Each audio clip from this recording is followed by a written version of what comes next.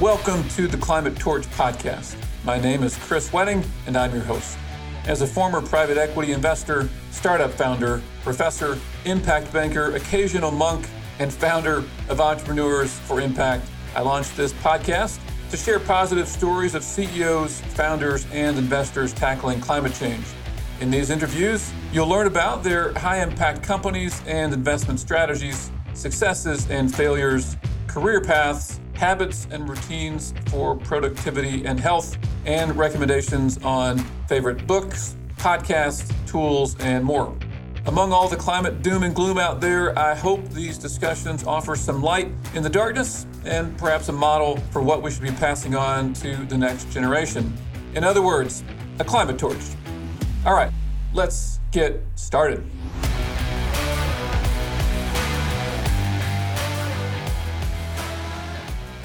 Okay, we're here with an old friend from the Duke world, Dr. Eric Toon, CTO and investment committee member at Breakthrough Energy Ventures. We were joking before hitting record. This will be a really easy chat, one of our normal brainstorms, but this time we just hit record. So nice to see you, man. It's great to see you too, Chris. Well, I usually ask the first question of, so what do you guys do? But I feel like that is a little obvious.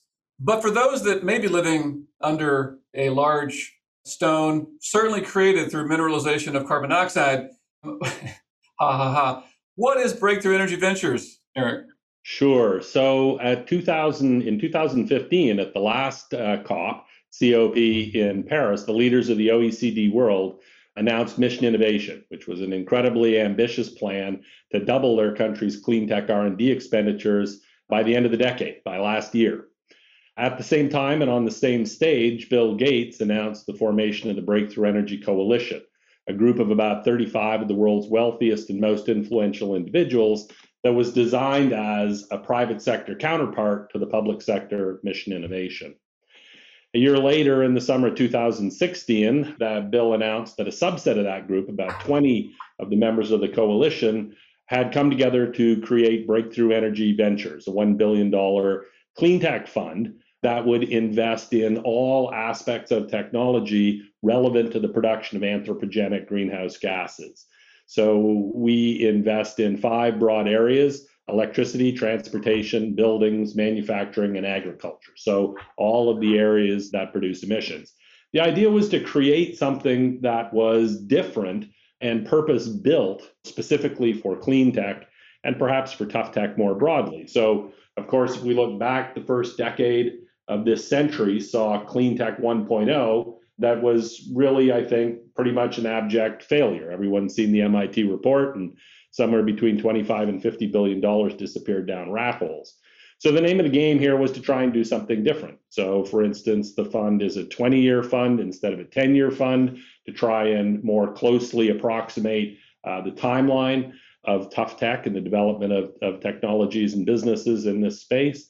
We have a very different group of people in here. We have a very, very, very technical organization. We have about 30 or so people at Breakthrough, depends a little bit on how you count. And I would say of that 30 people, over 20 have doctoral degrees in chemistry, math, physics, all branches of engineering.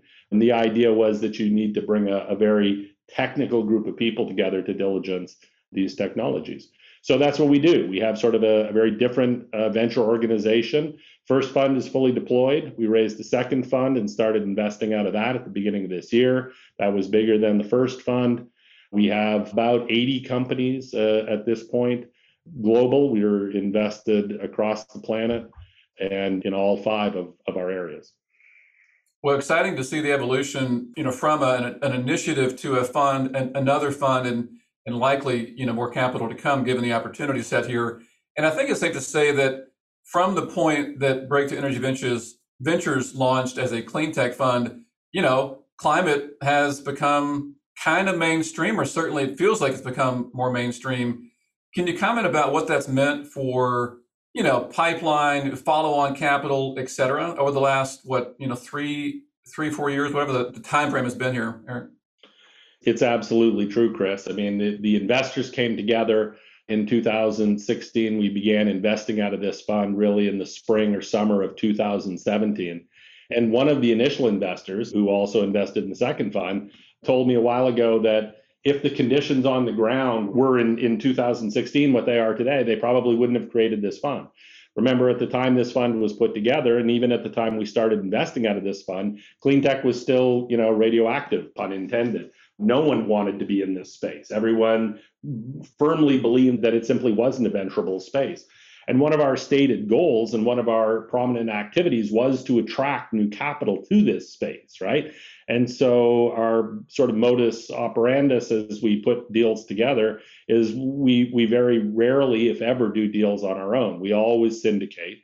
And we were trying to pull money from other funds that had not historically invested in this space, money that was on the sideline. We were trying to build new coalitions, build an ecosystem, attract more money to this space. Well, I don't know to what extent we were part of it, but we were more than successful. And as you know, there's been an absolutely extraordinary amount of money that has entered this space over the last couple of years.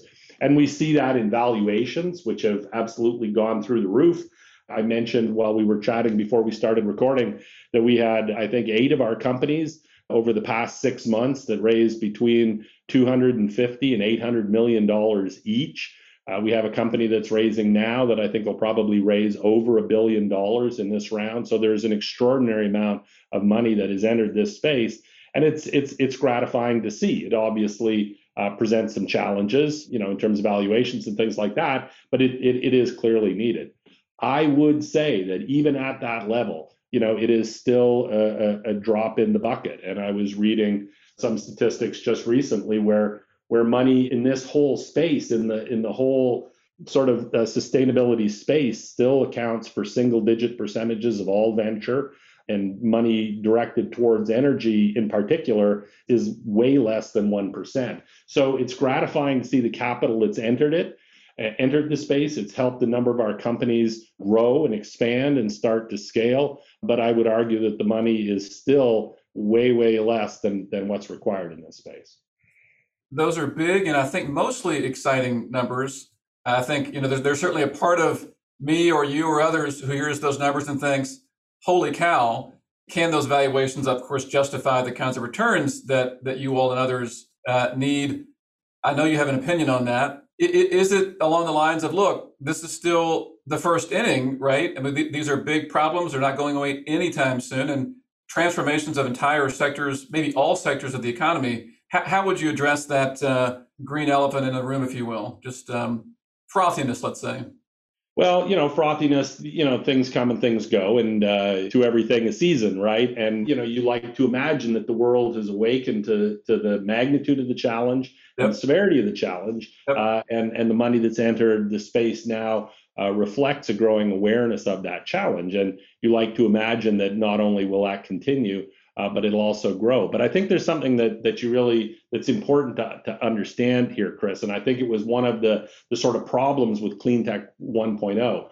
The very hardest thing there is to do in the entire energy space is to try and wrap your head around scale, right? We do energy at scales that dwarf any other human activity. And I've told you this little vignette before. I collect these little vignettes to try and impress on people scale. And you and I have had this conversation about the Hebron Ben Nevis oil field, which is one of the stories I use to try and impress on people what scale means in energy. The Hebron Ben Nevis oil field is a field off the eastern coast of Canada, off Labrador, that's being developed by ExxonMobil and others.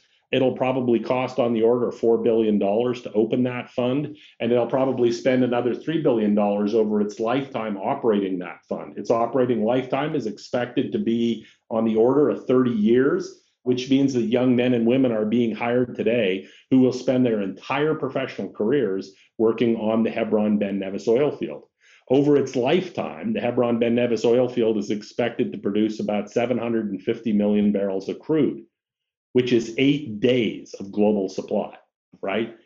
There's almost no way to imagine what scale means in these sectors. And these are not industries that scale the way that Google or Facebook does. They have mass, they have momentum, they are steel in the ground. And so building this out takes almost extraordinary amounts of money. Another one that I saw a little while ago was that I think everybody by now believes that air capture is going to have to be part of the solution. If we want to stay under 2 degrees Celsius, if we're going to capture just 20% of our emissions by carbon capture, we need to build an industry 5 times larger than the global petrochemical industry, and we have less than 30 years to do it. So, that's why it's critical that money continue to enter this space, and big institutional money that's capable of putting steel in the ground and building out the kind of infrastructure that's needed here. Yeah, so the analogy of it's the first inning doesn't even work, right? Not even. Bullpen loosen up a little bit. That's right. There you go. So you mentioned the single-digit percentage of all, I think, venture money going into either clean tech, climate tech, or energy. And so that is to say, look, we need more capital. We still need more capital. How about the other side? So the deal flow. It feels like a lot of the deal flow is early and great. We need lots more kind of at bats to get this right. How do you think about those two sides? Amount of capital now, amount of capital in whatever 3-4 years, versus pipeline of good companies that can receive the capital? So I have been extremely gratified by the deal flow, by the pipeline, the amount of stuff that's out there. I think that deal flow has been out there for a good while. Remember, I was at ARPA-E at the very beginning of ARPA-E, right? So in that spring of 2009, when I was there right at the very beginning, we had 3,600 applications in response to President Obama's very broad call for applications. That was 3,600 applications just from the United States, right? And so now we're talking about globally. And so we have seen an enormous pipeline. Our SharePoint has thousands of companies on it. And, those are companies that people have gone far enough with that somebody actually took the time to sit down, create a file, write some kind of a memo, put some kind of a content in it. So the pipeline is extraordinary. The pipeline is global. We're seeing an enormous number of innovative ideas come forward, big and small. So I feel really great about the pipeline, both quality and quantity. Well, that's exciting, and those are big numbers for sure. And I may continue to send you a deal a week to add to this. Please do. We love it. To look at. We love it. Let's see. So I wrote down here art versus science. Certainly for the earlier companies that sometimes when we learn about the kinds of companies you invest in, it's like, is that real? They're so, in a very exciting way, they're so different than what most of us think of as climate solutions. I also think, a lot of us would like to believe, making a decision to invest in a company, there are lots of spreadsheets and financial models involved. And, yes, but can you just comment on kind of art/gut/something versus the, left brain, the Excel spreadsheets, you know where I'm going, that calculus of making earlier stage investment decisions, given the big swings you guys are making? Sure. And what I would say is that Breakthrough Energy Ventures was deliberately created in a very different way than I would argue any other venture firm on earth, right? You do not find an Eric Toon running a venture fund, right? I'm a professor, right? I'm a scientist. These are not people that run venture funds. But I think there was a deep conviction, certainly by Bill, but I think others in our sphere, that to be successful in this space, you needed that kind of capability. And look, if we're honest here, the way tech investing works is I look at 50 opportunities, 43 of them I'm pretty sure aren't going to work. The other 7, I don't know. So we'll give them a little bit of time and a little bit of money, and we'll see what happens. And that works fine in tech because a little bit of time is 6 months or a year, and a little bit of money is $500,000. The problem that you have when you come to these kinds of spaces is that, a little bit of time is 5 years and a little bit of money is $30 million. And so that sort of let's see what happens approach is just not going to be effective. And so you need a different group of people. Now, having said that, you still realize that whatever plan you put down, as Mike Tyson very famously said, everybody's got a plan till they get punched in the mouth, right? And that is, of course, exactly what happens here. So we work out very careful plans that we know full well are never going to work the way that we wanted them to or imagined that they would. But what we got very good at doing at ARPA-E that we've transitioned to Breakthrough was this idea of working out milestones, right? So what we are going to do before we start in every project is there is going to be a set of quantitative milestones that get written down. So a milestone isn't write a report. A milestone isn't try this. A milestone, isn't try that. A milestone is 7.6. That's a milestone, okay? And the most important part of that is when I show up to see how things are going, we're not going to spend the first half day arguing about whether or not we met our milestone, right? The milestone was 7.6. You got 7.3. You missed your milestone. Does that mean we're going to blow you up and cut you off? Absolutely not. We're going to sit and talk about what it means that you got 7.3 and 7.6. Maybe we still see 7.6. It's just going to take a little bit more. Maybe 7.6 was always the wrong milestone, and here's why, right? So those are the kinds of habits of mind that we bring to it. You've got to tackle big problems. And I think if you look at our portfolio, we've tackled the biggest problems that are out there. That is part of our half gigaton metric, which is to say that we're going after the biggest problems in climate, and we'll invest in technologies that we believe have entitlement to at least half a gigaton per year of GHG equivalent emissions. So, 1% of 2050 global emissions. But if you look at the things that we've gone after in agriculture, we've gone after Haber-Bosch. We've gone after cattle, both on the beef and dairy side of things. We've gone after electricity generations. We're investors in Commonwealth Fusion Systems that, as everybody knows, had an incredibly exciting breakthrough recently. We're going after hydrogen. We're going after the very biggest problems that they are, and we're attracting the very best talents that we can to this. We've got Rafi Garabedian, who ran First Solar, is building a new company in hydrogen right now. We've got JB Strobel, who ran batteries at Tesla, is now building a battery recycling company. So bringing the very best entrepreneurs on the face of the planet to the very biggest problems in clean tech is what we're doing. But we have a degree of technical rigor that I don't think has ever been matched in venture. Love it. Well, it's moments like this where a video version of this podcast would be needed to see the enthusiasm, which listeners certainly hear, and the laughter and how fun it is to oh my God, I've died and gone to heaven, Chris. I can't believe somebody pays me to do this. You're here. You're here.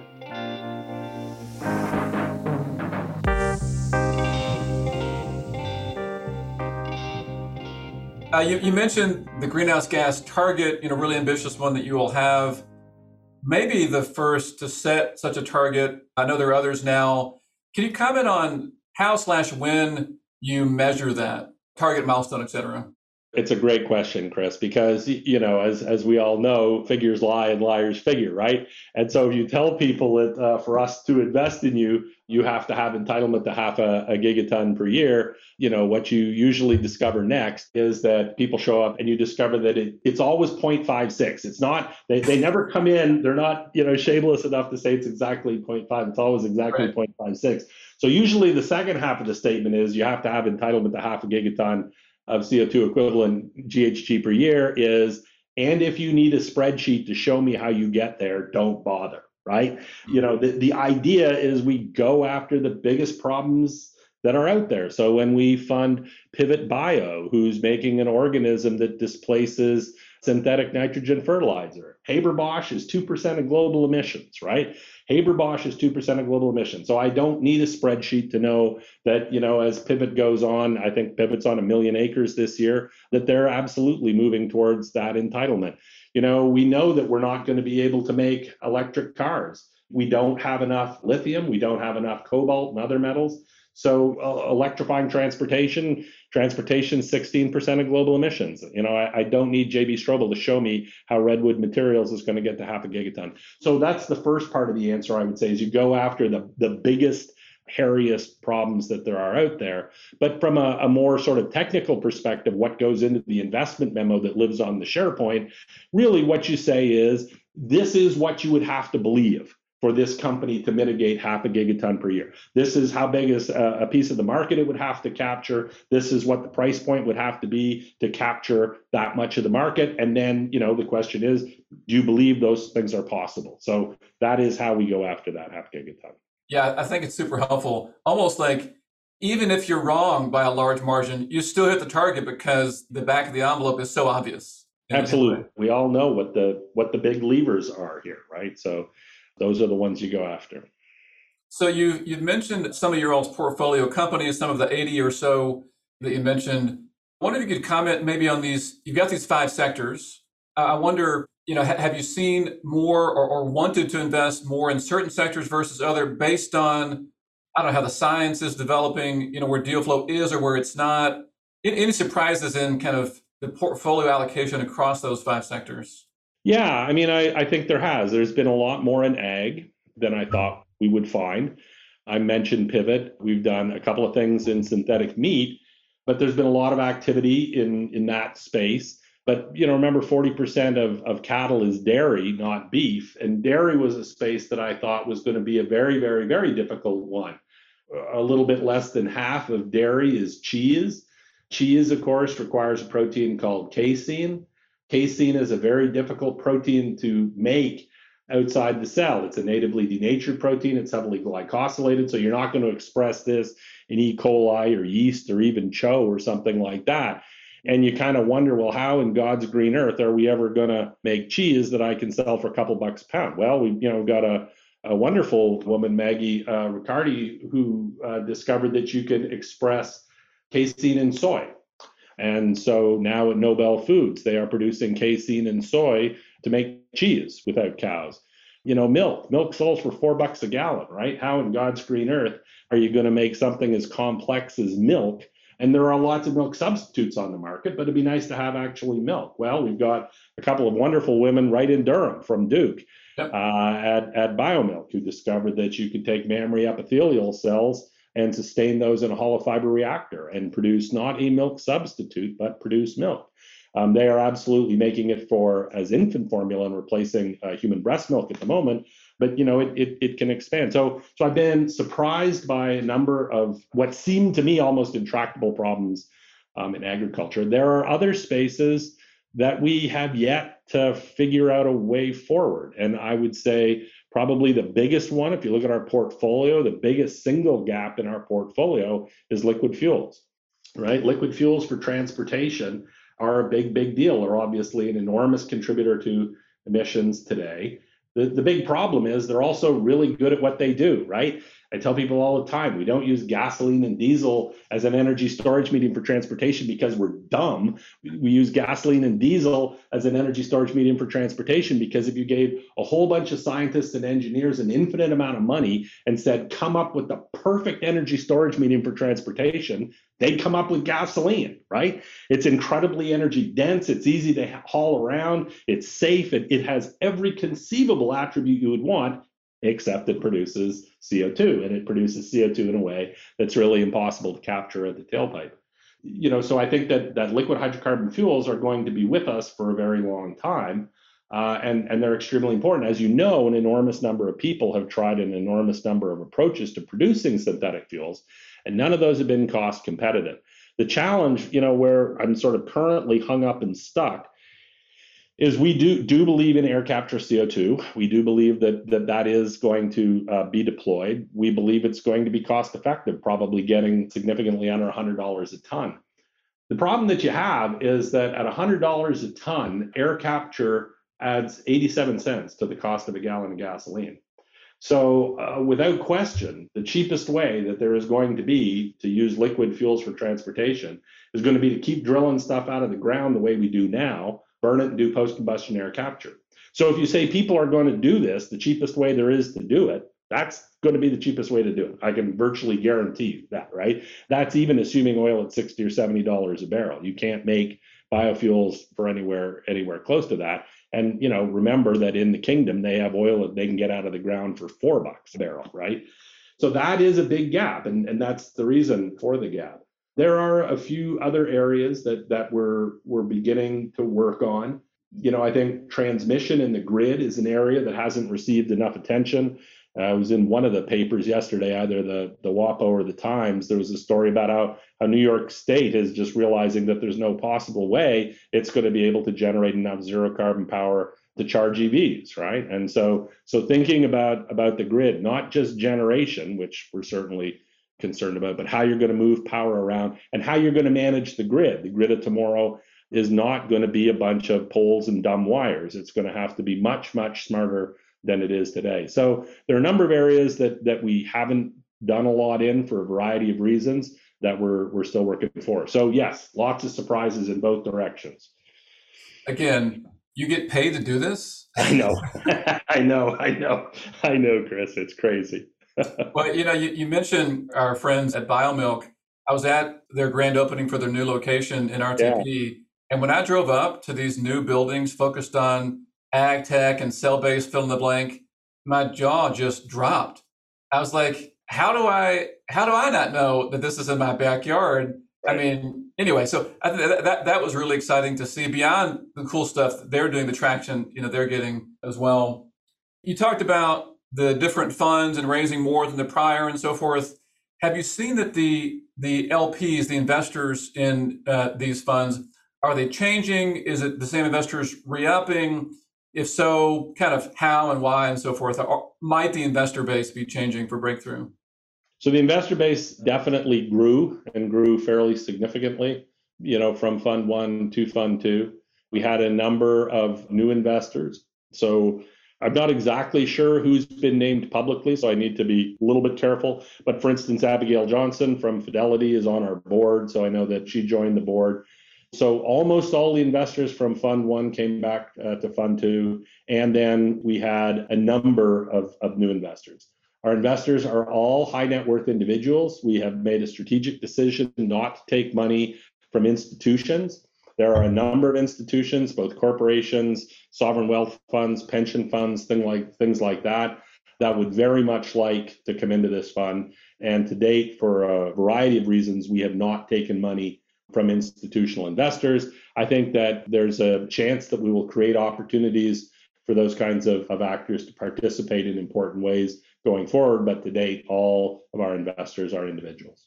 That's what I thought, but I just wanted to confirm. Look, the investor base is growing for you guys, but it's kind of a microcosm for the investor base growing maybe overall with capital for climate.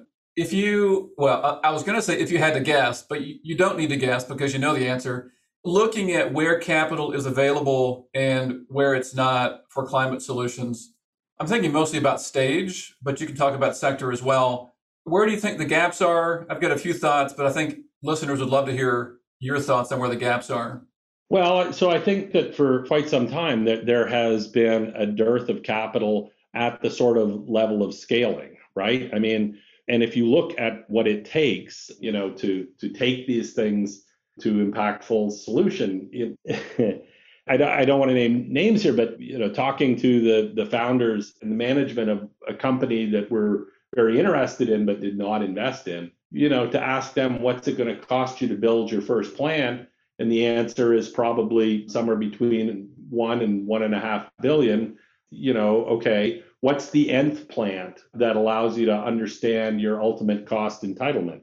And the answer is probably 5 or 6. All right.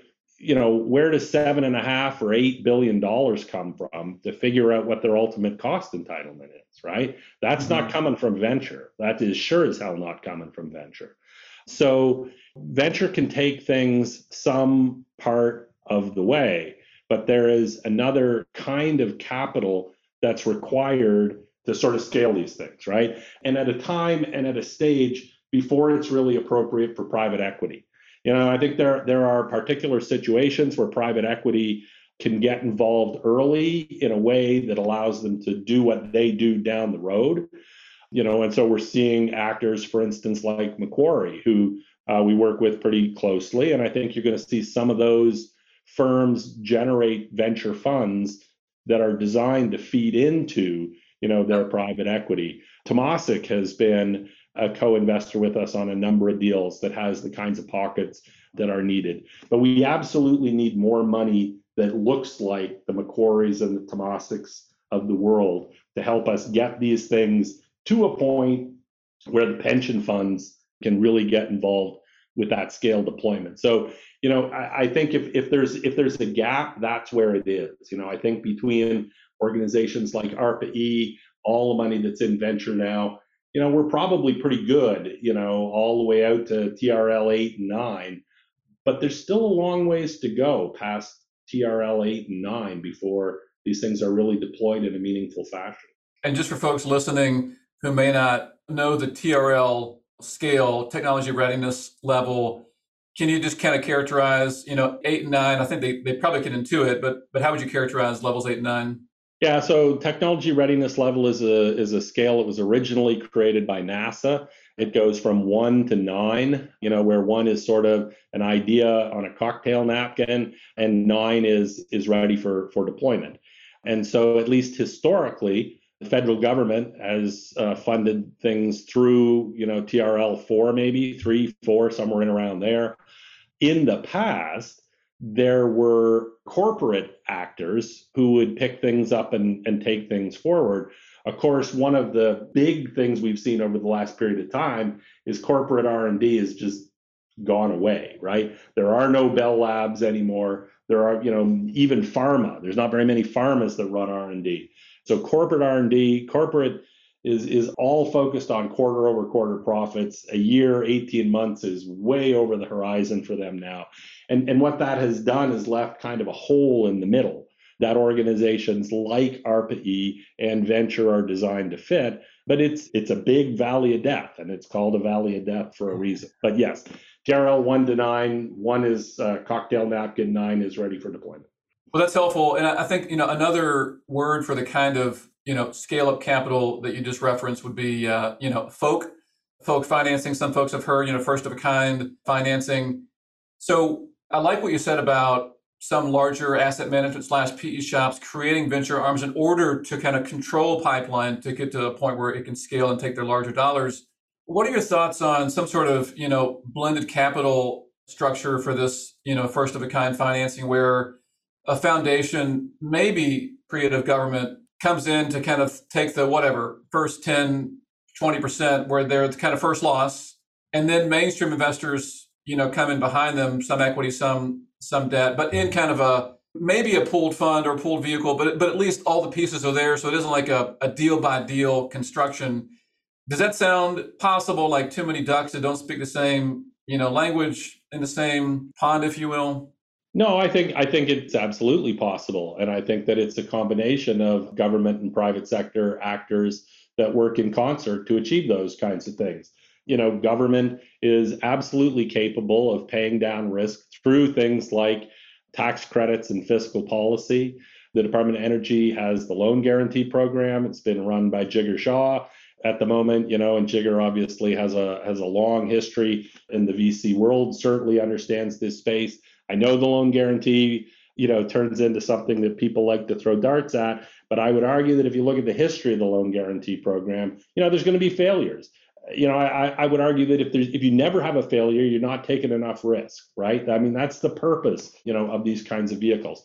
And as I mentioned, we have a great relationship with Macquarie. I have a standing call with some of the leadership at Macquarie every other week to work on things together for exactly that reason. We've worked with other private equity shops, and I mentioned Temasek, who's worked very closely with us. So I think there are all sorts of people out there who are thinking about doing exactly the kinds of things that you're talking about. Good. What a relief. We just need 100 more. That's right. That's right. How about, look, a lot of folks listening, are entrepreneurs, founders, et cetera. Pretty obvious question. What advice might you give them? Not necessarily that they're seeking capital from Breakthroughness, per se, but advice to look, whether it's the milestones you talked about as kind of gates to keep asking yes or no, or this direction or that direction. You've talked to hundreds or maybe thousands of entrepreneurs in kind of deeper tech. I don't know, advice. That's a big question, but. Well, so I think that, it's fun to sort of characterize, the business model canvas and things like that. But it works. I mean, the business model canvas works, right? And as you know, one of the most important boxes on the business model canvas is getting out there talking to customers. And so creating milestones is all well and good. Creating the right milestones is the critical piece of it, right? And the way you create the right milestones is by talking to customers, right? To understand what's going to be relevant, what's going to be impactful. Talking to investors, right? What do you need to see before you would be willing to invest, right? So spending a lot of time on the phone, at meetings, getting to understand your customer, getting to understand the people who might fund things. So that part of it is absolutely critical. Making sure you understand your own strengths and weaknesses. That's a really, really, really hard thing to do. That is a hard thing to do, to look in the mirror and to be honest about, okay, here's what I'm good at, here's what I'm not good at. And now here's how I'm going to build a team to make sure that I can spend my time doing what I do well, and I can have other people on my team who can do what they do well, and to make sure that those things are complementary. So making sure that you get the right team and the right group of people around you. This is going to be hard, right? This is going to be hard. And so, one of the things that I told them at Breakthrough, I think on my second interview, was I got a really strict no assholes policy, right? And so if that's going to be a problem, then we should, shake hands and go our separate way. Because every time in my life I've ever said, yeah, I know he's a jerk, but he's really, really, really smart. Every single time I've said that, it was a mistake, right? Every single time. So when you're building your team, when you're bringing these people in, make sure that they're people that you want to get in a trench and go to war with, because you're going to have to.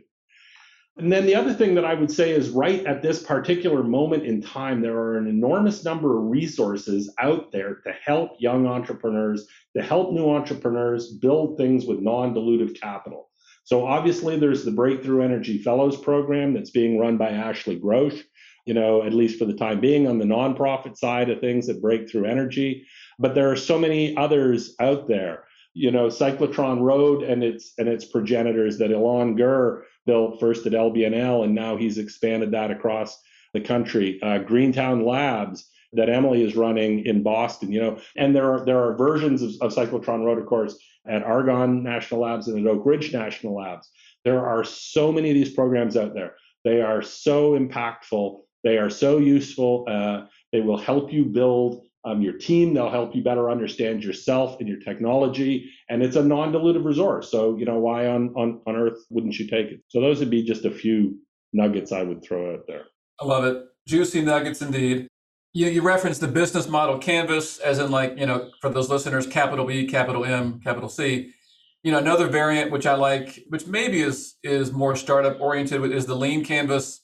So I think for those listening, one version of those may scratch the right itch for essentially a one-page business plan that should change frequently based on your feet on the ground, talking to potential customers.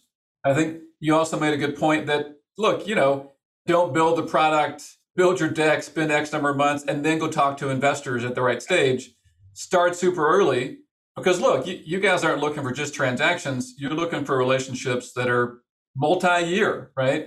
So get to know folks personally and for what they need to say yes. And I think you also maybe said it twice. That is to say, it's hard to know what you don't know. And I just smile that as a newly minted PhD, I think I was so averse to saying, I don't know. We're beaten into saying, well, the answer is, right? But gosh, how refreshing to say, I don't know. I suck at the following. But guess what? My co-founders or my direct reports, whatever, they are great at it, and they also love it, which makes us that much better.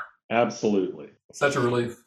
All right, so in our last minutes, let's switch to you some, right? So folks have heard part of your path, longtime professor in chemistry at Duke, and then maybe I'll fill in one blank. Heading up a campus-wide entrepreneurship and innovation initiative, super fun. The first.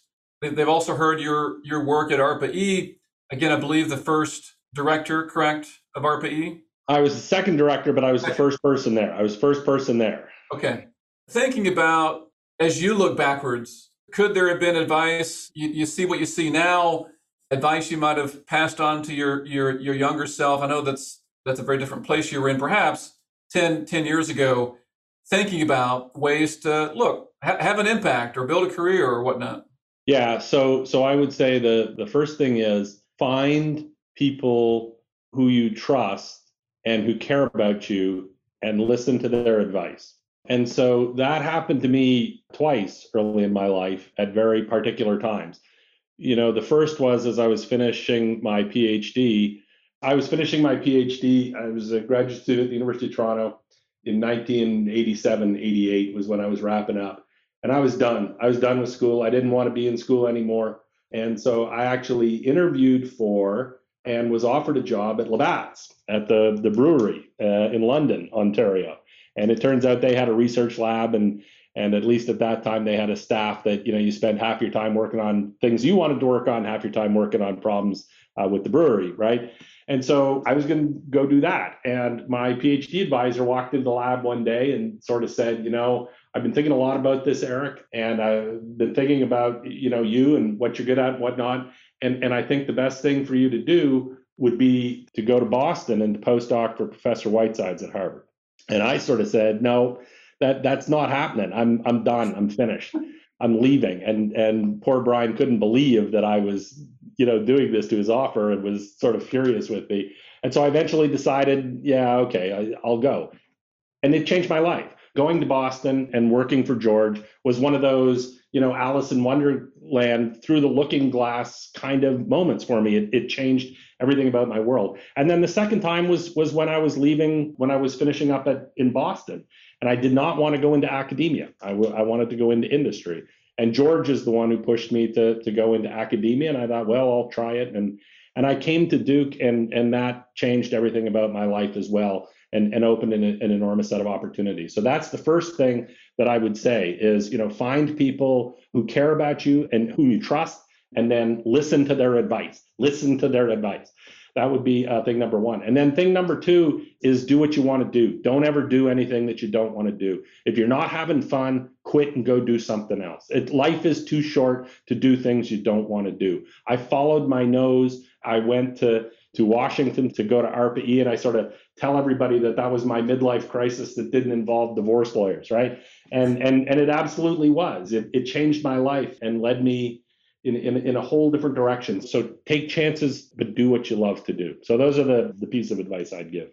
Well, those are great and personal, just what we're after here. Let's wrap, Eric, although I don't really want to. Let's wrap because the clock's ticking.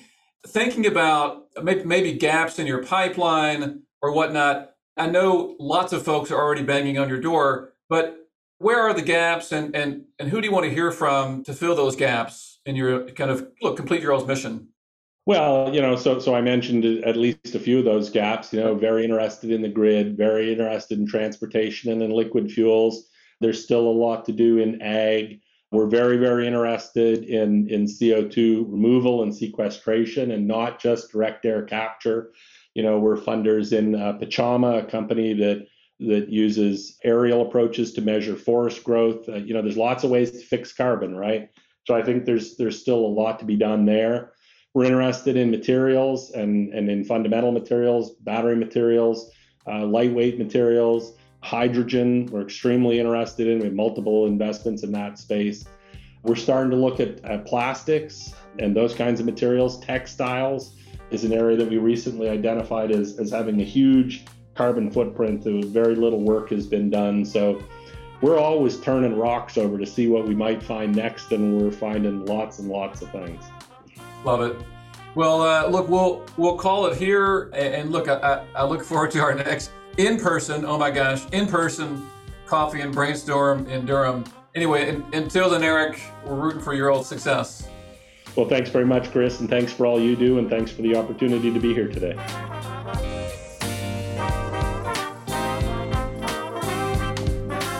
Thank you for joining us on the Climate Torch podcast.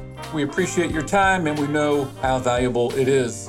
If you want to learn more about climate finance, startups, productivity hacks, and occasional blurbs on things like stoicism or meditation or conscious leadership, all with attempts at humor and levity, then please consider subscribing to our weekly newsletter called Zero, which you'll find on Substack or the Entrepreneurs for Impact website.